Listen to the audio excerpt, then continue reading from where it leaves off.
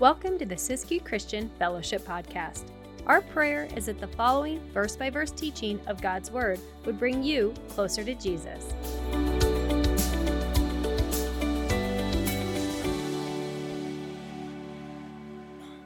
And I got to tell you, I really do love the way that the Bible, it just covers everything. It really does. Every aspect of life, no matter what it is we're going through or dealing with or looking at, man, the Bible deals with it. And tonight we're going to look at that simple reality. How are we to interact with each other as the body of Christ? How are we to interact with each other as the church family? How do we deal with differences of opinions when they come up? How do we deal with differences of convictions when they come up? And, Paul has really encouraged us as we've been looking at the last couple chapters. He's really encouraged us, especially in chapter 14 that we just finished up on Sunday. He's really been encouraging us to just keep the main thing, to keep Jesus at the center of everything that we do.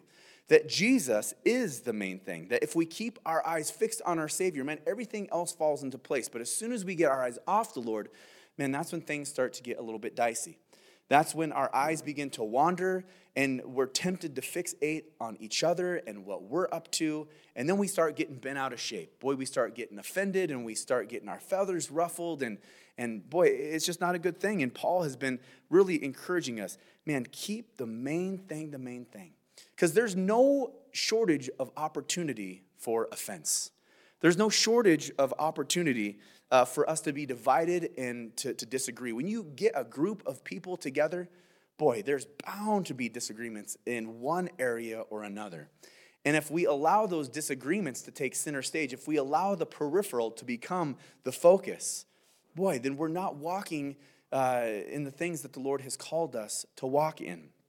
Because unity, as we talked about, is very important to the Lord. And so we're not to let those non-essential doctrines take center stage. And, Paul gave us some examples of that. We've talked about it a lot over the last couple of sessions, last Sunday and then the Sunday before that. And in chapter 14, Paul gives us the examples of dietary structure, the dietary laws of the Jews, and then of kind of special days. And we've talked about this, how meat in our society, in our culture, has become and is becoming more increasingly one of those hot button issues, one of those controversial things, whether or not it is moral to eat meat in light of the quote-unquote climate crisis that we're facing. And as that sort of gains momentum in society, it begins to creep into the church. And like I shared with you a couple weeks ago, boy, there is this movement within the church for Christians. If you're really a Christian, then you should be a vegan. And so, there's these controversies that are popping up. Should a Christian celebrate Halloween? Should a Christian do certain things on Easter? Do you do Easter egg hunts or the Easter basket on Easter? Should a Christian put up a Christmas tree? Like we talked about on Sunday, is it okay for a Christian to drink alcohol or to smoke cigarettes? All of these things, they're all side issues. They're all non-essential issues. They're all minors. But we find ourselves majoring on those things. And boy, we get all heated and we have our stances and we got our verses ready. And here's the thing. Paul warns us, be careful. When your eyes are on each other instead of Jesus, trouble is inevitable. And so what has Paul been really admonishing us to do? What has his advice been in this arena, in this area, when it comes to being divided or contentious over non-essential doctrines? Paul says, hey man, listen, don't judge. Don't judge each other. If you have something that is burdening your conscience, then don't do that thing. But also don't lay a heavy burden on your brother and say, you're not allowed to do that thing either. That's not your job to play God in life. Paul says, don't judge. Also, Paul tells us, hey, don't cause your brother to stumble. That's the other side of that coin. Hey, you know what? Those of you who are enjoying liberty, don't enjoy your liberty to the point that it causes your brother to stumble. If someone has a conscience that is violated when they eat meat, don't invite them over for steak. It's pretty straightforward. Paul also tells us not only should we not judge others, he not only tells us to not cause each other to stumble, But he says, don't violate your own conscience. If there's something that is wrong to you, then it's a sin if you engage in it. And then Paul tells us that we are to even go further, right? He starts out with the things that we shouldn't do. Don't cause your brother to stumble. Don't judge. Don't violate your conscience. But then, as we looked at on this most recent Sunday, he said, but what should you do? You should love. You should teach. You should build up. We should be doing everything that we can to help each other grow in Christ. Our different backgrounds, our different convictions, we should be doing everything that we can to build each other up and to help each other grow in Christ. We're the body of Christ. That's what we do. We're supposed to pull together. No man left behind. We're all to make sure that we're in it to win it. And now tonight, Paul is going to continue on in that vein of things that we ought to do. We ought to love, we ought to teach, we ought to build each other up, but we ought to bear with one another. That's what Paul's going to show us tonight, that we should bear with one another. So we're going to pick up our text in verse 1 of chapter 15. And it says, we then, who are strong, ought to bear with the scruples of the weak, and not to please ourselves. Let each of us please his neighbor for his good, leading to edification. For even Christ did not please himself, but as it is written, the reproaches of those who reproached you fell on me. So now Paul kind of adds to that, to love and to teach, admonish, to build each other up, to edify. And now he says that the stronger should bear with the scruples of the weak. Now Paul puts himself in the category of the stronger. Paul says, I'm a stronger brother. I'm putting myself in that category. And what we should do as stronger brothers and sisters in the Lord is that we should bear with the scruples of the weak. Now, that is not a word we use often. Different translations use different words. Maybe your Bible says that we should deal with the failings of the weak, or that we should deal with the infirmities of the weak, or that we should deal with the weaknesses of the weak. But scruples really kind of nails it down. And that's what it means in the original text. It's infirmities. But scruples really clears it up. Because scruple, it means it's a feeling of doubt or a hesitation with regard to morality. It's what we've been talking about. It's that violation of our conscience. That those of us who are strong in the Lord ought to bear with the weaker brother or sister with their thing, right? Where they are bothered by the things that we take liberty in, we should bear with them. Now, who is the stronger brother and who is the weaker brother, right? Because it's been a little bit since we've talked about this, and Paul makes it very clear in this illustration, in this really actual real life kind of dispute that they were having there in the Church of Rome regarding meat. Paul says that the one whose conscience is violated, the one whose conscience will not allow him to eat the meat, that is the weaker brother, the one who is more judgmental, the one who is more even pharisaical, the one who would seek to judge others, that was the weak brother. The stronger brother was the one who was enjoying the freedoms of the Lord and saying, man, thank you, Lord. You blessed me with this steak, and I'm just going to enjoy it. I'm going to do all things unto your name, Jesus. I love you. That was the stronger brother. Now, that's interesting. And, I kind of made light of it and joked about it a couple weeks ago because I enjoy eating steak. And I thought, boy, isn't that fun? An opportunity to poke fun at those who don't eat meat. But it seems like it would be just the opposite, doesn't it? It seems like it would be the strict, stringent, sort of legalistic Christian who has all the do's and don'ts that would be the more mature brother or sister. But it's not the case. It's actually just the opposite. It's the one who's freed up in Christ to enjoy the blessings of the Lord. That one is the stronger brother. And so the stronger brother, the stronger sister, is to bear with the scruples or the infirmities or the failings or the weaknesses of the weak brother and sister. And so what does it mean to bear with the weaker brother? To bear with the weaker sister? It doesn't mean that you just kind of bear it, like, oh, I'm just going to bear it. I'm going to put up with them. Geez, they're driving me crazy with all this, conscience being burdened here and there, and I can't have a steak in front of them, or I can't do this.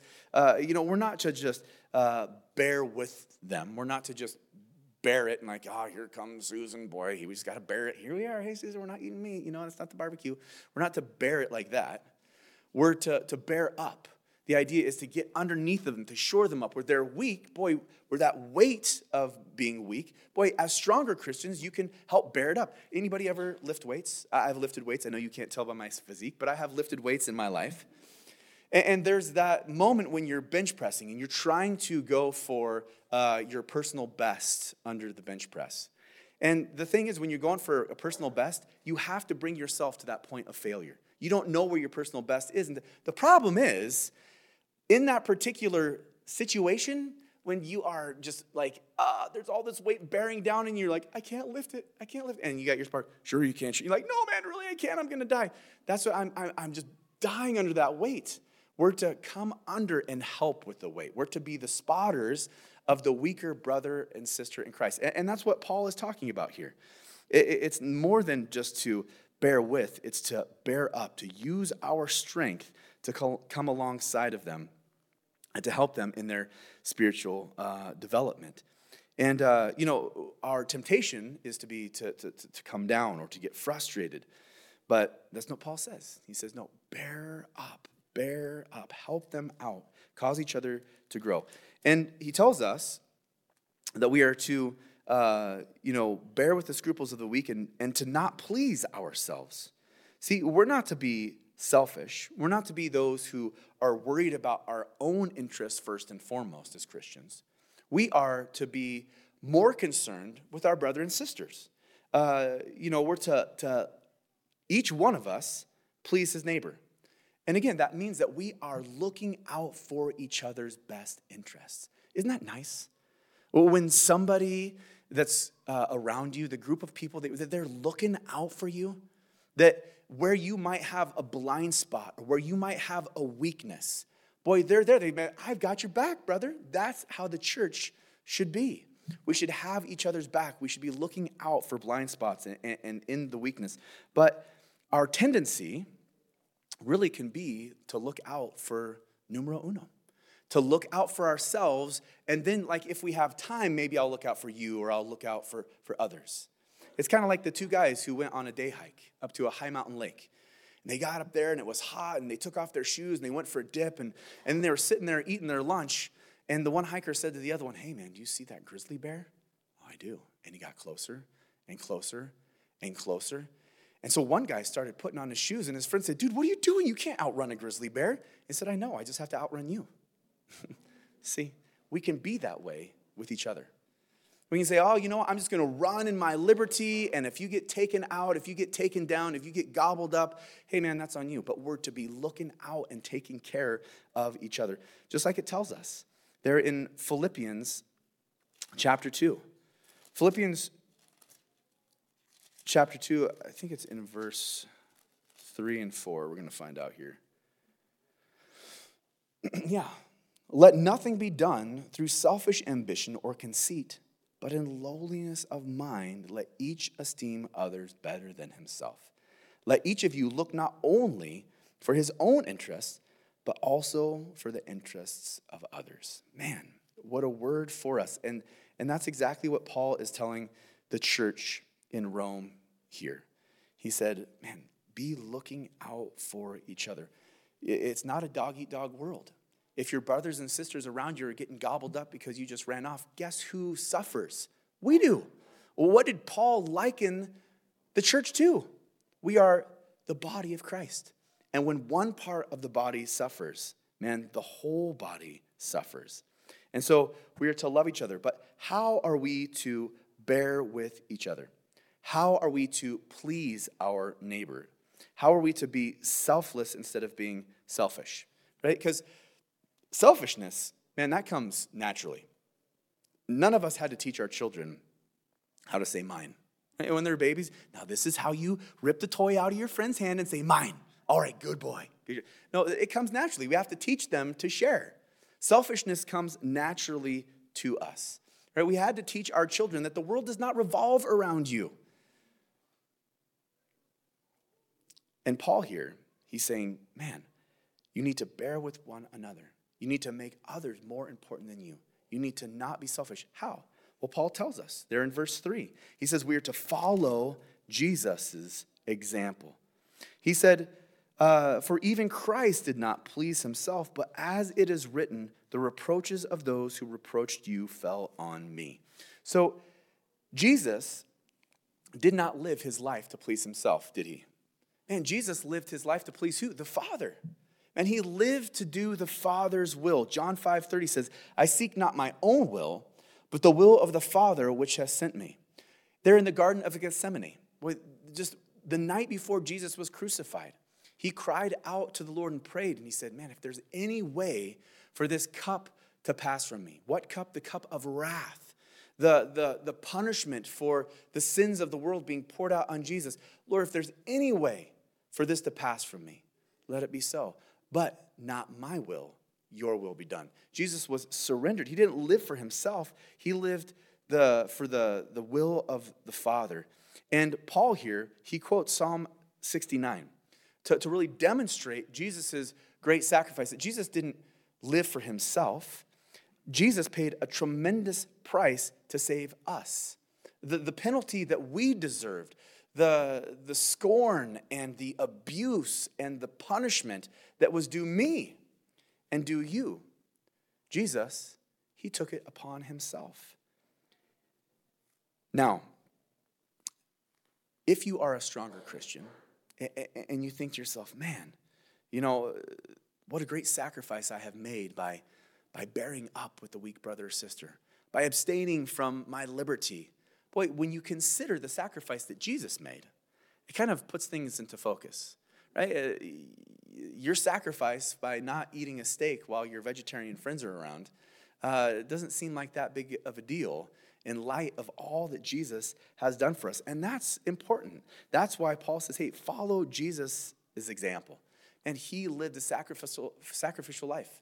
He lived a life where he was concerned with the well-being of others before his own well-being. And that's what we are to do. And here's the truth of the matter. Sometimes we think, well, I'm going to live this sacrificial life.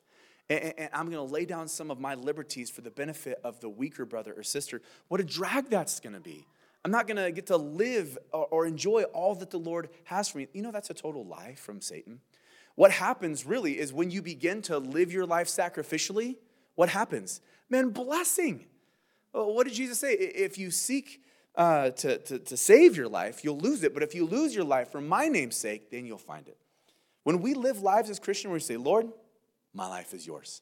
I don't care about my liberty. I don't care about my freedom. I don't care about me. But Lord, I care about your will and loving my brother and sister.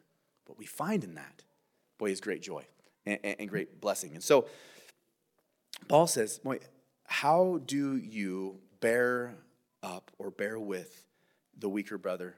And you follow Jesus' example. He said, well, great, that's easy. I'll just follow the example of the most perfect man who ever walked the face of the planet. Great, easy. I'll just check that off my list. I'll live life like Jesus did. You can go get yourself a WWJD bracelet, slap that bad boy on. I said that the other day. So, WWJD, and one of the young men I was with was like, WWJD, what does that even mean? I was like, oh man, I'm so old. They don't even know. It's what would Jesus do, for those of you who don't know. But Paul says, follow Jesus' example. Well, how do we follow Jesus' example? And Paul goes on to show us that we follow Jesus' example, that we are to bear with the weaker brother or sister, that we're to live sacrificially for one another, right? Through the strength and through the power of God's word, of prayer, and by the Holy Spirit. Check it out. Look at verse 4. Paul continues on and he says, for whatever things were written before were written for our learning, that we through the patience and comfort of the scriptures might have hope. So right after he tells us that we are to follow the example of Jesus in bearing up and living sacrificially for our brother and sister, he tells us that these things that were written before were written for our learning. Now, what things were written before? What things are Paul referring to? Well, he's referring to God's word. Those are the things that were written before, the scriptures. And he says that in the scriptures, For whatever things are written before were written for our learning, that we, through the patience and comfort of the Scriptures, might have hope. But there's comfort, there's patience, there's hope found in the Scriptures. And again, man, I love studying the Bible. It's one of those things that if you are just a baby Christian, man, you can wade around in the shallow end of the Bible and find so much wonderful truth and encouragement. But then if you have been walking with the Lord for many years and you've been studying and diving deep, man, you can just uncover layer after layer after layer of truth and connections and treasures, the depths of which you can never find the bottom of. But again, as I began this morning, one of the reasons I appreciate the Bible so much is that there's no situation in life that's not covered in Scripture. If you want to know what to do in any given situation in your life, whether that's spiritual or relational or vocational or political or financial, whatever it is, man, the Bible covers all of it. The Bible is our guide. It's written for our learning, that's what Paul said. It's written that we might know what to do. Maybe some of you remember the kids' song. We taught our kids, the Bible. Yes, that's the book for me. I stand alone on the word of God, the Bible. Bible, we're going to have to start doing that one for worship. Get you guys moving. But it's so true. Basic instructions before leaving earth, the Bible's been called. All the instruction you need for life is found in the Scriptures. And like we talked about on Sunday, there in Psalm 119, God's word is a lamp unto our feet and a light unto our path. God's word is a guide. It shows us what we should do and when we should do it. It points us in the direction that we should go. 2 Timothy 3:16. Man, I hope you guys know this scripture. I hope you have it memorized. But all of God's word, all scripture, it's God-breathed. And it's profitable for doctrine. That is, why do we think what we think? It's profitable for reproof. That is, it shows us where we have gone wrong. It's profitable for correction. It shows us how to fix those areas that we've gone wrong. And it's profitable for instructions in righteousness. It shows us how to live our lives that we might not need correction or reproof. Why? That we might be equipped for every good work that God has for us. That's the Bible. Hebrews 4:12 tells us that God's word is alive and living, that it's sharper than any two-edged sword, piercing to the dividing asunder of soul and spirit and marrow and joint. And it's a discerner of the thoughts and intents of the heart. That is, the Bible, with surgical precision, is able to speak into my life and yours and cut away those things that are not of the Lord and separate those things that are of God. It's that fine line. And you guys know it. There's that fine line sometimes. You're like, is that me? Is that the pizza I ate? Is that this emotional state I'm in? Or is that the Lord? You know what divides that line? God's word tells us, no, that was the pizza, buddy. That's not God's word. That's not God's will. And so we know, and that's why we are to hide God's word in our heart. That's why we are to study to show ourselves approved unto God. That's why we are to be able to rightly divide the word of truth. That's why we're to be doers of the word and not hearers only. And again, this is a reiteration. We talked about this on Sunday because it came up in chapter 14. But it's so important that we're governed by God's word, because in our day and age, people are tossed to and fro with every new doctrine that comes around. And people are so influenced by the quote-unquote truth that the world has to offer. And again, truth is not relative. Truth is not dependent upon the circumstances. Maybe you guys saw this on the news, I think it was last week, a couple days ago, that there was a congresswoman who put some college presidents really on the hot seat. And she confronted the president of MIT and the president of Penn State University and it's Harvard was the other one, and asked this very direct question and said, does calling for basically the extermination of the Jewish people violate your code of conduct at your school? And each one of these presidents, with just a smug straight face, well, it kind of depends on the circumstances. What do you mean it depends on the circumstances? Under what circumstances is calling for the genocide of the Jewish people an acceptable thing, right? That's always wrong, no matter what. It doesn't matter what the circumstances are. And these are the places of higher learning who are setting the bar. This is what truth is. That's nonsense. And so if you're saying, man, Pastor Jeremy, we've heard it, man, we can't hear it enough. This is our true north. This is our source of truth. Because I tell you what, the enemy is making a full-time job out of pawning off things that aren't truth as the real deal. And people are gobbling it up. And we're willing to follow each other off the cliffs of life, just like lemmings did. You guys remember that? You see the videos, those little furry creatures following each other off the cliff. And so we use that as an example. Oh, don't be like a lemming. And just because everybody else is jumping off a cliff, do you want to jump off a cliff? That was based on a documentary in like 1958 that Disney put on. Do you know that whole thing was staged and someone scared the lemmings off the cliff and they don't actually do that? And I thought to myself, how fitting. This example that we use to show our gullibility, we were all super gullible and said, oh yeah, everybody knows lemmings jump off. No, they actually don't. That was the whole thing. But all that to say, man, don't follow the truth that the world has to offer because it's not actually true. And so, man, stronger Christians, boy, we can become frustrated. We can become impatient with the weaker believer. But God's word gives us the patience and the encouragement that we need to be really there to build up and support and care for the weaker brother. So Paul says, first of all, man, we can be strengthened in prayer. How are we going to bear with the weaker Christian? How are we going to walk in Jesus' example? Through the strength and the power of God's word, and then prayer. Paul, in verse 5, he just begins to pray for unity for the church there in Rome. Now may the God of patience and comfort grant you to be like-minded towards one another according to Christ Jesus, that you may with one mind and one mouth glorify the God and Father of our Lord Jesus Christ. So Paul first says, man, those things that were written of old, and they were written for our learning. Man, we ought to find our strength from God's word. Also, we find strength to follow the Lord and his will and his example through the strength of prayer. Paul, again, he just prays and says, Lord, would you give this church patience? Would you help this church be filled with unity? And what a lesson for us. Because so often prayer, and it can become kind of our backup plan. It can kind of become our plan B. It can become like the last-ditch effort. Oh, man, I've tried everything. Maybe now I should try to pray. I've shared this with you guys before. I'm terrible at losing things. Man, I lose my wallet. I lose my phone. I lose my keys. I really would lose my head if it wasn't attached to my shoulders. That's the truth.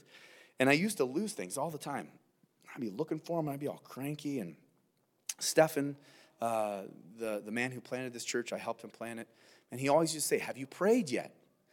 And then I would just be, see, I knew I hadn't prayed. So not only was I walking in disobedience because I prayed, but then I get cranky and prideful. I'm just, whatever. And then I would pray. And then you know what would happen when I prayed? I'm not even kidding. The Lord is so faithful in my life. And I don't know if this is just me, but I encourage you all to try it out. You can report back to me. But when I lose my keys, I can try with all the effort that I have in my whole body to find my keys. And you know what? I never find my keys. And then I stop and I say, Lord, would you please find my keys for me? Would you help me? And lo and behold, they're in my pocket, or whatever the case may be. The Lord just helps. And what a wonderful truth that is, that prayer, it just works. The effectual fervent prayer of a righteous man availeth much, James 5:16 tells us. That is the truth. And we see it all throughout the Bible. Hannah, she was barren.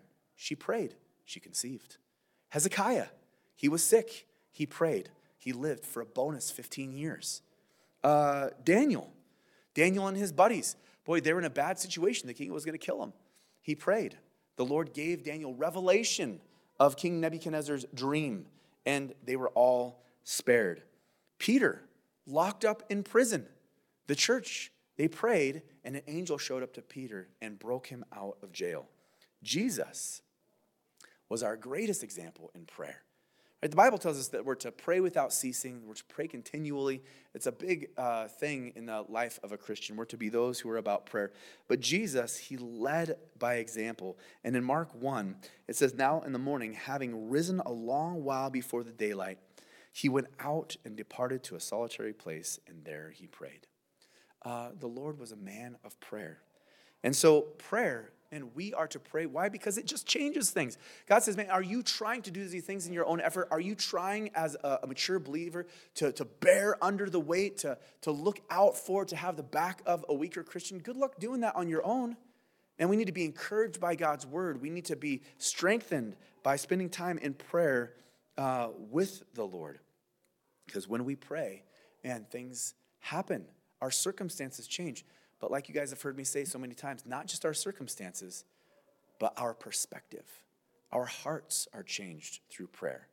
So often when I'm dealing with something, I go to the Lord and I just pour out my heart. And you know what? Those circumstances, they don't always change. To tell you the truth, it's rare that my circumstances just change. Sometimes they do, and I'm so glad for those miracles. But sometimes, often, what the Lord does is he changes my perspective and he changes my heart and he gives me a peace where there wasn't. You guys remember the story of Elisha back in 2 Kings?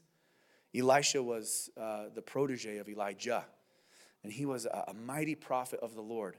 And the king of Syria, he was trying to put the moves on Israel militarily. But every time he put the move on Israel, Israel knew what he was going to do before he did it. Because Elisha, he had this connect. The Lord was telling him, Elisha, go and tell the king of Israel that the king of Syria is going to be putting the moves on him on Maine and Oregon at 3 o'clock on Sunday. And sure enough, that would happen. And so the king of Syria was like, man, who's reading my mail? Who is this that's busting my chops and blowing my cover? And they said, it's Elisha. And so they went to Dothan, where Elisha and his servant were. And Elisha's servant walks out on the porch, and what does he see? The king's army surrounding him. He's like, Master, what are we going to do? And you remember what Elisha said? He said, don't worry about it. Those who are with us are greater than them. And then he prayed and said, Lord, would you show them? And Elisha's servant saw the army that was there, the angels, the spiritual army, and he was okay. So often when we pray, and circumstances don't change, it's our perspective. It's our heart. Never underestimate that when it comes to prayer. And so, again, boy, we find the strength to love and to shore each other up and to bear each other's burdens in his word, in his prayer, and through the Holy Spirit. Right now, Paul doesn't directly mention that in this text, but it's just a reality. It's connected to everything. We were given the Holy Spirit when we were saved. Again, to live selfishly, it comes natural to our carnal nature. It's just the thing that we do. My carnal man is quite content being self-centered. But I find the strength to live sacrificially, not only through God's word, not only through prayer, but also by the power of the Holy Spirit. John 16:7, Jesus says this. He says, nevertheless, I tell you the truth. It is to your advantage that I go away. Now remember, he's telling the disciples this, who had given up their lives to hang out and dedicate everything they were to Jesus. And Jesus is saying, well, I'm going away. What do you mean you're going away, Lord? Well, what about the kingdom? We've been arguing about who's going to be greatest in the kingdom for like 3 years now. Now you're just going away? And Jesus says, it's good for me to go away. What do you mean it's good? It's for my advantage that you go away. Jesus says, for if I do not go away, the helper will not come to you. But if I depart, I will send him. See, the Holy Spirit dwells in you. The Holy Spirit dwells in me. And the Bible says that he's our helper, that he leads us and guides us and empowers us and helps us to walk out God's will in our lives. So important that we recognize that. All of these things that we've talked about that have to do with Christian living, boy, these aren't things that come natural to our carnal nature, and we need the Holy Spirit to walk those things out. Galatians tells us that if we walk in the Spirit, we will not fulfill the lust of the flesh. Right? So if we've got this war going on, we have these two parts of our being. Our carnal nature, selfish, wants to do something. Our spirit is connected with the Lord and wants to do the right thing. How is it that we strengthen the Spirit? Boy, he tells us, walk in the Spirit and you won't fulfill the... Well, then how do you walk in the Spirit? Just like we've been talking to. Boy, spend time in God's Word. And that's the first thing Paul mentioned. See how I brought it all back around like that? Spend time in prayer, right? Spend time in worship. When we spend time walking closer to the Lord, man, we don't fulfill the lusts of the flesh. And so, why is any of this important? Why is it important for us to love each other and bear up one another? Well, Paul tells us that we, with one mind and one mouth, might glorify the God and Father of our Lord Jesus Christ. So that with one mind and one mouth, we may glorify God. Division is a distraction from the design of adoration. When we are divided, man, we are distracted from the design of adoration. God has a design in place for us. He says, my plan for you is to be united, to glorify me together. When we allow our flesh to get in the way, when we allow the enemy to divide, boy, we're distracted from the purpose to which God has called us. When we are bickering, praise is not ascending. When we are fighting, God is not being glorified. And the enemy, boy, he's a sneaky one. And so it's important. So why are we to even be united? Man, to glorify the Lord united. And, it's interesting to me, the more that we study together, the more that we pray together, the more that we spend time in worship together, the more unified we are, right? Again, it has to do with us keeping our eyes fixed on our Savior, but all these things that Paul is talking about comes into play here. We'll tackle this last little section. I promise I'll go quicker than I did with the first section. Verse 7. Therefore, receive one another, just as Christ also received us to the glory of God. Now, I say that Jesus Christ has become a servant to the circumcision for the truth of God, to confirm the promises made to the fathers, and that the Gentiles might glorify God for his mercy, as it is written. For this reason I will confess to you among the Gentiles and sing to your name. And again, he says, rejoice, O Gentiles, with his people. And again, praise the Lord, all you Gentiles, laud him, all you peoples. And again, Isaiah says, there shall be a root of Jesse, and he who shall rise to reign over the Gentiles. In him the Gentiles shall hope. So Paul, in this vein of unity within the body of Christ, says, hey man, instead of tearing one another down, build each other up. Instead of fighting, love one another. Instead of rejecting and being fractured, receive one another. Even in our differences, we're to receive each other. What a beautiful word that is. To receive, we all know what it's like to be on the outside looking in, on the outside of a conversation, on the outside of a friend group, on the outside of a clique. That's not the way the church is to be. We are to receive each other. We're to invite each other in. But what does that look like? How are we to receive one another? Well, Paul's very specific. He says, you guys receive each other like Christ received you. Well, that makes us stop and say, well, how did Jesus receive us? And how did Jesus receive you? How did Jesus receive me? Was there a laundry list of prerequisites that Jesus said, oh, well, I'll receive you after this, that, and the other? Were there a bunch of hoops that we had to jump through or expectations that we had to live up to? No.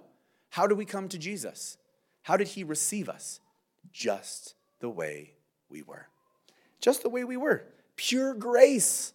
Knowing, yet bearing with our faults. That's the way Jesus received us, and that's the way we're to receive each other. We are to come as we are. We're to accept people as they are. Weak, poor, lost, lame, broken. And again, I want to stress this point. Jesus did not save you to leave you where he found you. Okay? You may have been struggling with any manner of issue, alcoholism, anger, lying, stealing, hatred, unforgiveness, sexual sin when Jesus saved you. But Jesus' arms were open wide. He says, come. Come as the filthy, weak, lost sinner that you are, and I will save you. I will clean you up. But over time, as we walk with the Lord, evidence that we are saved will manifest itself in the form of fruit of repentance and spiritual maturity in our lives. Right? If you are here this evening and you're walking in the exact same filth that you were 20 years ago, if your life hasn't changed one bit, if there's no guilty conscience about the things that you've been, and you're just still, just sinning and saying, hey, Jesus accepts me just the way I am, there's something wrong. That ain't right. That something was missed there. You need to go back and start over. because that's not what it looks like. Jesus, he accepts us right where we are, but then he begins to do a work in our life. And so often we take this precept, this truth about Christianity, that Jesus receives us with open arms in all of our sin and say, well, then I can just continue on in my sin. That's not what Paul is talking about here. We're to receive each other without the prerequisites, without you meeting my expectations of what a Christian should look like. Hey, man, you're saved. Come on, let me help you out. Let me get up underneath you. Let me cause you to grow in the Lord. Remember, this whole discussion that we're having is under the umbrella of non-essential doctrine. This is not about clear-cut commandments. And I have to say that when we cross these bridges, because there are churches that would say, hey, Jesus saved you when you were homosexual, so come into the church and enjoy being gay and a homosexual, or gay and a Christian at the same time. That's not what the Bible is talking about. And so we're to walk in unity, absolutely. We are to receive each other as Christ accept us, yes. But unity does not mean that there's no place for correction, so understand that. And then Paul gets into this section now before all these quotations where he says that just as Christ received us to the glory of God, now I say that Jesus Christ has become a servant to the circumcision for the truth of God, to confirm the promises made to the fathers, and that the Gentiles might glorify God for his mercy. So the early church, right? Pop quiz, church fam. There was this cultural clash going on. What were the two main groups in the church? The Jews and the Gentiles. And so Paul here very clearly says, hey, guys, check this out. Where there's division, don't forget that God brought unity to all men through Jesus. Not just the Jew, but the Gentile also. That when Jesus came, Jesus came as a servant to the Jew to keep his promises that he made to the patriarchs, that the Savior indeed would come, that the Messiah would come to fulfill his covenantal promises. But Jesus also came to bring mercy to the Gentiles, as it is written. See, and that's what Paul does here. He quotes all of these different passages, 4 different passages that are really prophetic passages that say that the Gentiles will come to be followers of the true and living God, Yahweh, the God of the Jews. Now that is a profound statement. That is a profound thing to predict, that the heathen, that the Gentiles of the world would come to serve the God of the Jews, Yahweh, the true and living God. And yet it came to pass. It came to fruition. Prophecy, prophecy, prophecy. Man, I love the Bible for so many reasons. And again, prophecy is one of those reasons. It was prophesied that the Gentiles would serve the God of the Jews. And sure enough, they did. Prophecy is one of those things that sets the Bible apart from all other religious works. Over 2,500 prophecies in the Scripture, 2,000 of which have been fulfilled with perfection. Meaning what? That the 500 or so left to be fulfilled, you think we can trust those ones? 100%. God's track record is perfect. If he kept the 2,000, he'll keep the 500 remaining. And it's so important for us to remember in this Christmas season, right? We celebrate the first advent of Jesus. We remember with grateful hearts, with great joy, that the King was born. He entered into humanity and he rescued us from our sin. But see, during this holiday season, during this Christmas season, as we're keeping our eyes fixed on Jesus, I pray that we would not only look back with great gratitude and joy that Jesus came and saved us, but that it would stir in our hearts a great anticipation because we know that Jesus is coming again. And oh man, what joy that is going to be. Boy, you think that the first time was good. Boy, the second time is going to be amazing. And so this whole section, man, instead of being divided over disputable matters, and Jews and Gentiles alike should unite in Jesus over the common ground of praise. We should just be praising the Lord. We should be united in the Lord.